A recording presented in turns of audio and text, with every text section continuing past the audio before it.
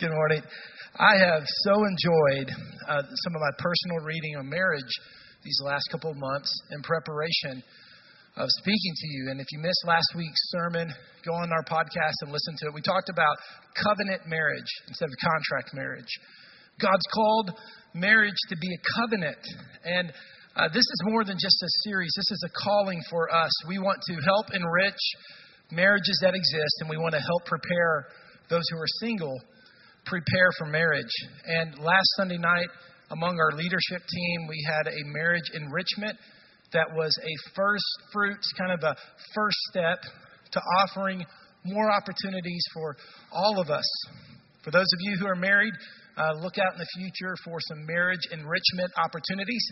For those of you who are single, we provide premarital counseling as God leads you into that. Marriage is important because God was the one who started marriage. And if you think past our salvation, there isn't really anything I can think of more valuable of a gift that God's given us. Yet the enemy wants to attack marriages. And we talk clearly about that. I mean, marriage isn't easy. It's hard work and it's challenging and it takes endurance and it takes effort and it takes intentionality. And so I think we're all aware of that. And as our future unfolds, our church, we want to walk with you so your marriage is stronger, your future marriage is stronger. But today I want to expand the meaning of marriage to address a very important issue. Because while the enemy is attacking marriage in a lot of practical ways, we're also dealing with a current identity crisis that our grandparents, great-grandparents never could have imagined. And so today I want to lovingly make a case for what is known as traditional marriage. And a better way to put that is biblical marriage. And I want us to look at that because it is so important that we go back to not what culture is saying and not what the latest trends are, but we go back to Scripture. There's a whole lot of confusion right now in culture. Culture changes. Culture changes every couple of years, honestly. And so we need a standard. We need something we can count on. We need something that's transcendent. And that's why here at our church and in our faith, we use the Scripture as that which is something we can rely on. That isn't affected by the cultural norms or some temporary condition. And so I want to show you some Scripture today. And I want to show you some Scripture. Knowing this is that we don't always interpret the Scripture correctly. And as years go on, we see that. And there are some ambiguities in the Scripture that we are not able to understand without the Holy Spirit's help. But I think you're going to see today that the Scripture is very clear that marriage and covenant marriage is only between one man and one woman. And that's God's plan. And that's what God wants us to affirm. And I want to present this information in a mature and loving way. I don't want us to be trivial about this. I understand that there are those who struggle with homosexual behavior. And we're going to address our attitude towards homosexuals because our attitude towards homosexuals will also affect our view of marriage. But we're going to jump right into the Scripture. And there are 6 instances that I know of where the Scripture directly deals with homosexual behavior. 3 of those are in the Old Testament. Now, at this point, a lot of people would say, well, that doesn't really count. We're not going to read those today, not because it doesn't count, but for brevity. And I would say this, it is true that some Old Testament laws we don't apply today. Some of the dietary laws, some of the laws that are very particular for those people, for the Jewish people. But when it comes to sexual ethics, the Old Testament makes a list of certain things that you're not supposed to do sexually.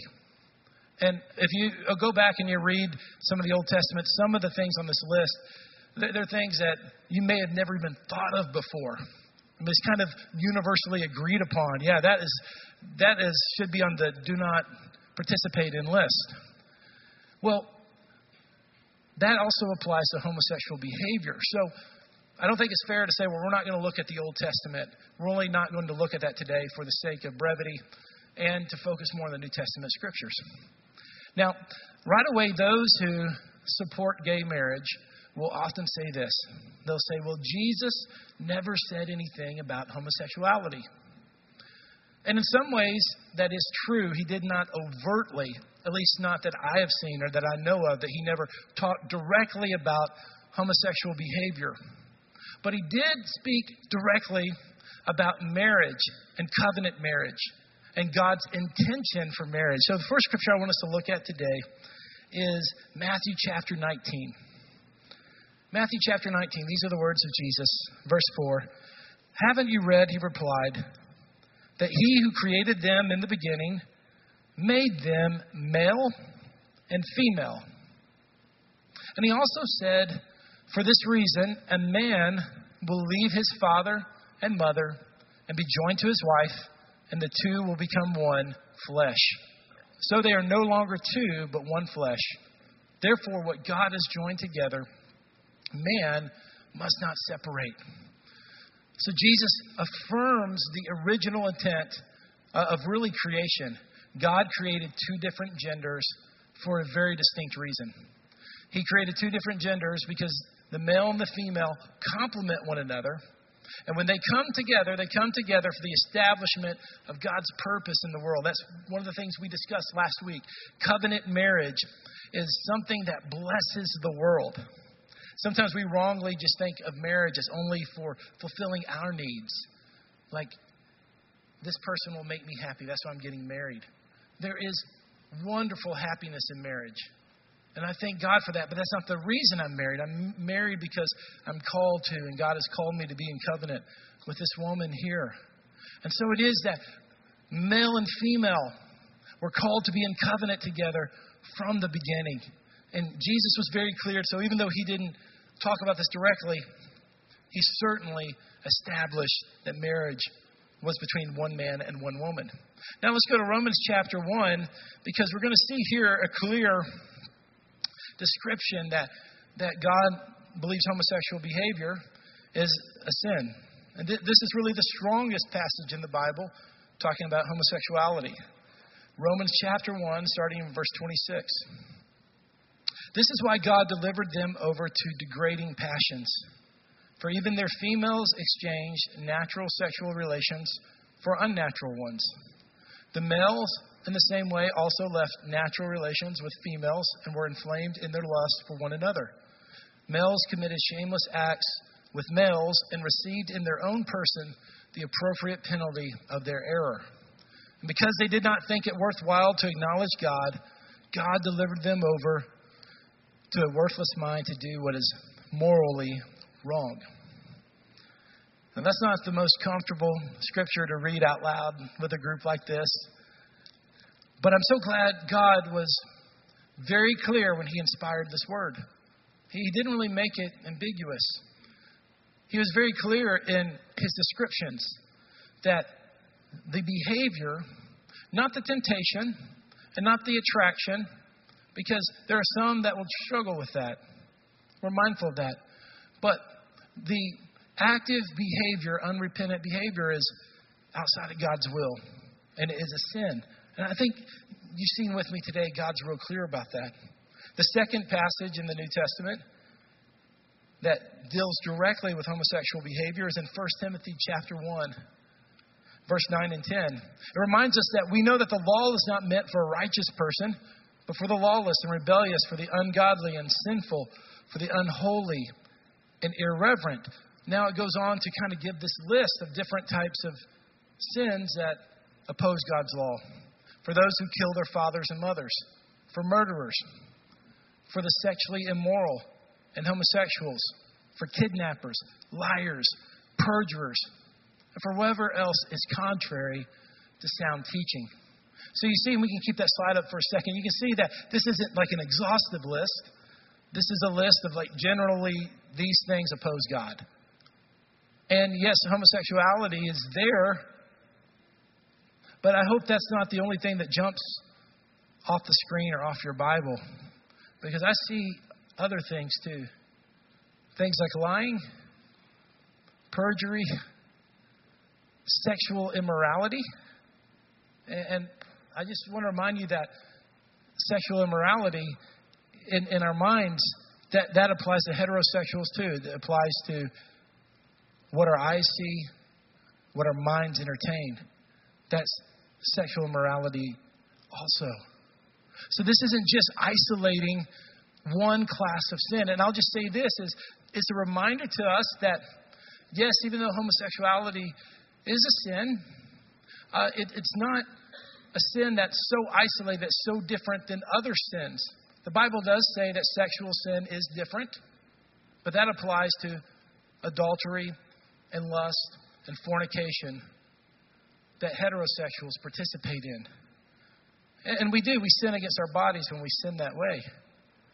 But the point is that homosexual behavior is a sin, but so is a lot of other stuff on the list. Homosexual behavior is a sin, but it's not something higher and exclusive category than any other sin that's ever existed. So it is that's the scripture. But I want to talk to you a little bit about the tone. Because now that you've seen the scripture and you've seen it with me, and there's some clarity, at least in what the Bible says. And so if the Bible is some kind of standard for you, then you at least have to respond to that mentally or emotionally. But when I first moved to Tennessee in 1995, I went in West Tennessee. It was kind of a rural type of youth rally. Had youth and adults there, a lot of 20-somethings, and there was a real fiery preacher. And this guy, man, he was preaching hard, and he was funny and entertaining, and he was kind of hitting some of those issues that would incite the crowd a little bit. And so when he was dealing with some of those issues, homosexuality came up. And in my opinion, his delivery was really immature and not very helpful, because he demeaned homosexuality in an immature way, using slander and slang that wouldn't help anyone who may be struggling with that, give them any hope that Christ's love was there for them. And it wasn't any kind of critical analysis of the situation. And I remember on the front row, kind of in this area to your left, I remember two guys who stood up as the crowd is kind of going crazy, laughing, and they stood up while the rest of the crowd sat down, and they gave each other a high five. And it was just really odd. It made me think, wow, what if someone really was struggling with same-gender attraction? What if there was someone who didn't know the name of Christ and didn't understand Christianity, and they were participating in this? And even though you've read the scripture with me, that the Bible does show clarity in what the scripture says, I think that we as a church over the last 30 years, the immature way we've dealt with this issue has caused us to lose some moral authority in presenting God's truth and love. And that's just one example of ways that we've giggled and we've joked, but we haven't helped, and we haven't loved, and we haven't reached out. So why is that? Well, I've already mentioned immaturity and a lack of perspective, but I want to give you just a short little history of the homosexual movement in America. I'm a history nerd, and so I try to spare you guys as much as I can. I only use it when I think it's really helpful. But the 1960s changed America. A lot of good things happened in the 1960s. The civil rights movement was a great thing that happened that showed racial equality and God's plan for that. But the sexual revolution happened in the 1960s, and there was free love and free drugs, and things that were once just kept for the bedroom were now being publicized and celebrated publicly.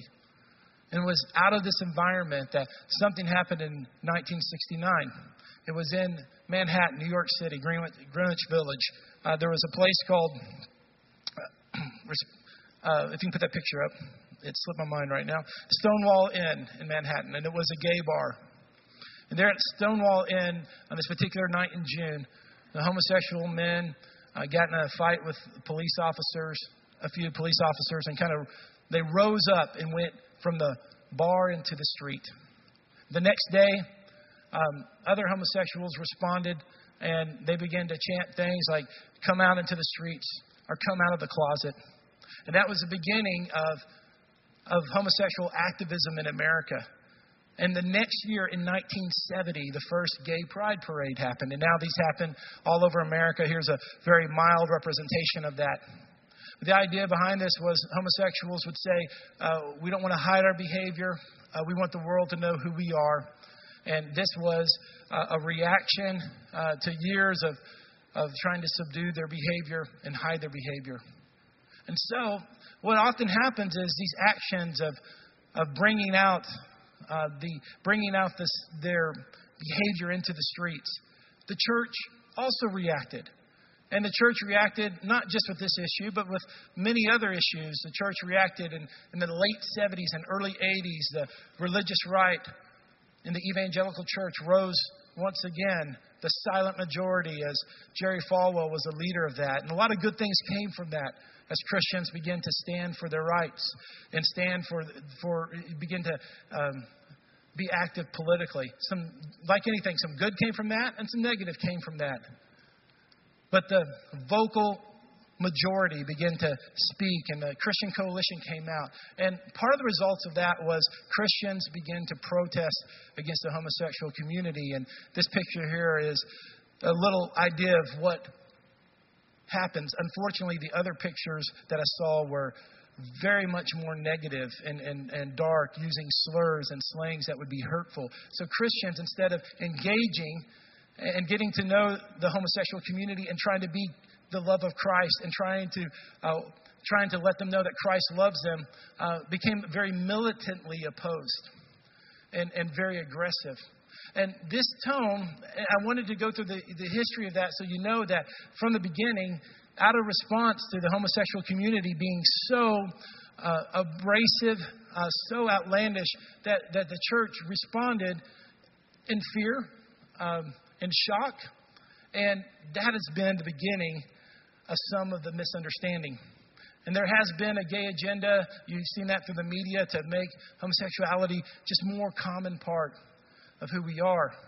Now, like it or not, statistics say that pretty much if you're under the age of 40, you don't really have a problem with homosexuality. If you're over the age of 40, this is a huge generalization, you're not as comfortable with it.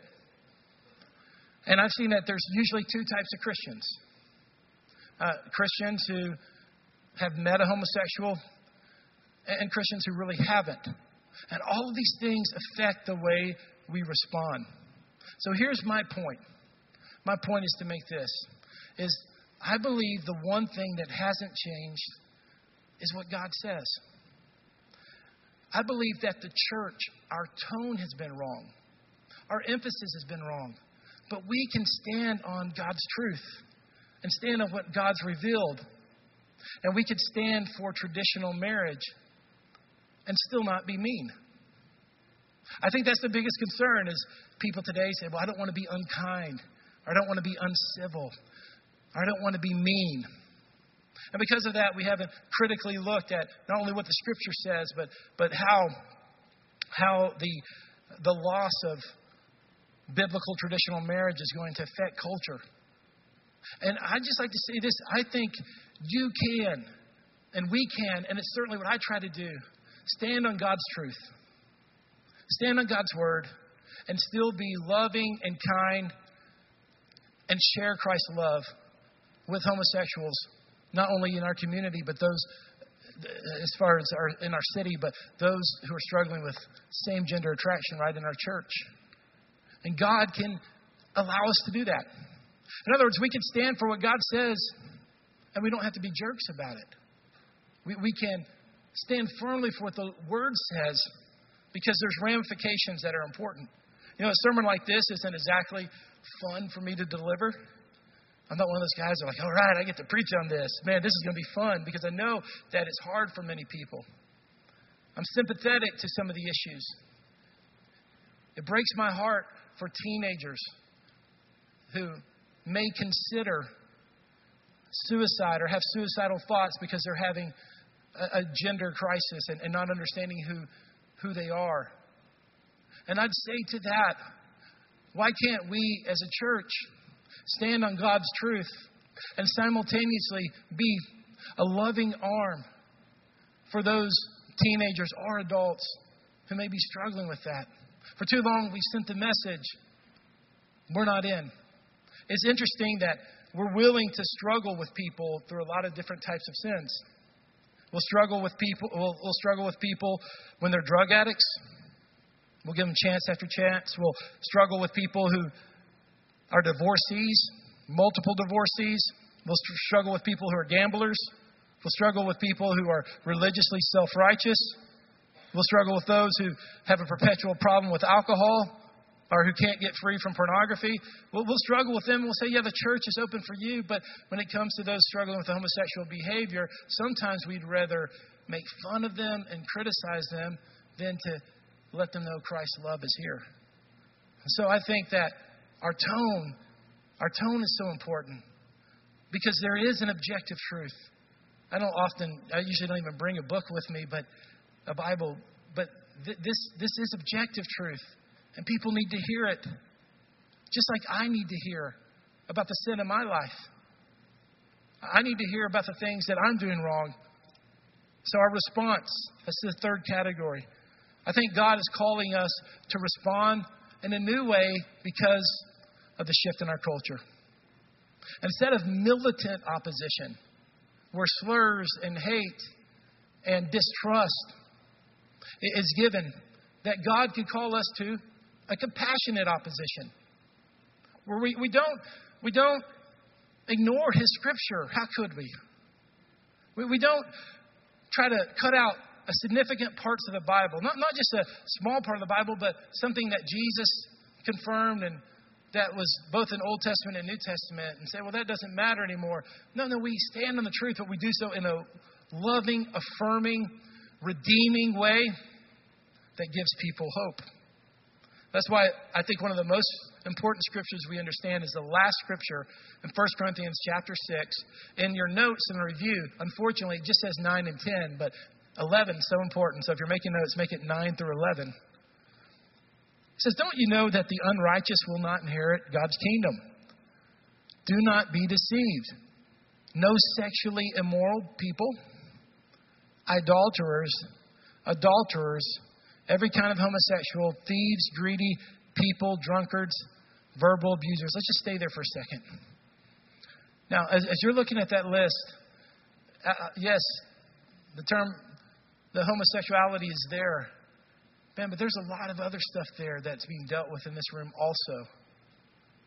Sexually immoral people, idolaters. Think about the idolatry we have with our money, our sports, our worship of famous people.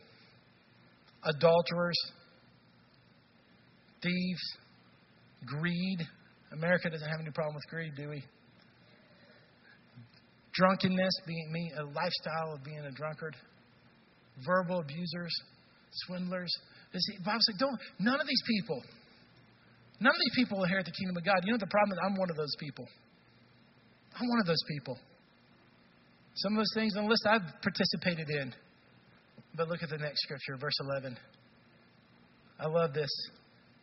And some of you used to be like this. Did you see the hope in that?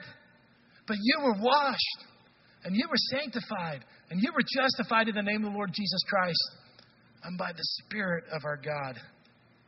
Hey, this idea, this church at Corinth, who this letter was written to, was a highly immoral church. A church with all types of sexual perversion. And obviously, with homosexuality, that's not just, we know that from the Scripture, we also know that from historic research. But the Scripture's saying here, we used to be like this, but we were washed, we were sanctified, we were justified in the name of the Lord Jesus Christ. The idea is this, that 2,000 years ago, when this scripture was written to a particular church and a particular congregation, that they were a church that had former homosexuals who were part of their church. And they did that through the gospel, through the message of Jesus, and through the love of Jesus. So I think about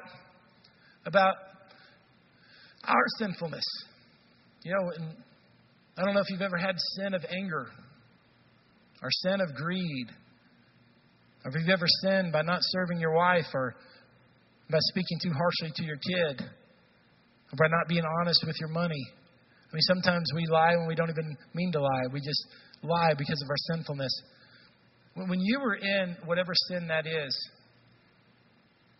how did you want the church to respond? Did you want to be made fun of? Did you want to be mocked? Did you want to be isolated? Or did you want to be welcomed or loved? I remind you what Jesus said in Matthew 7:12. Therefore, whatever you want others, Matthew 7:12, whatever you want others to do for you, do also the same for them. This is the law and the prophets. Remember who our God is. Psalms 116:5 says this way.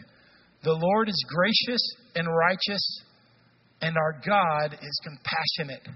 The Lord is gracious and righteous, and our God is compassionate. So here's what I've tried to do in today's teaching. I'm trying to point out the biblical clarity that homosexuality is a sin. I've also tried to point out that we ought to stand for truth and love the homosexual community and the friends that may even struggle with same-gender attraction or who are in a lifestyle that they need to repent of. But having said all that, now let me bring it back to the origins of the sermon, which is traditional marriage or biblical marriage. I just want you to know this. You can be full of love and be kind to the homosexual community, but not support a new definition of marriage. I think that's one of the biggest issues that we're in. We don't want to feel unkind. We don't want to feel mean. There's even been that phrase, we don't want to be on the wrong side of history. And I would say that don't let your sympathies or your love keep you from standing for what's not only biblical, but also what our culture and our nation needs.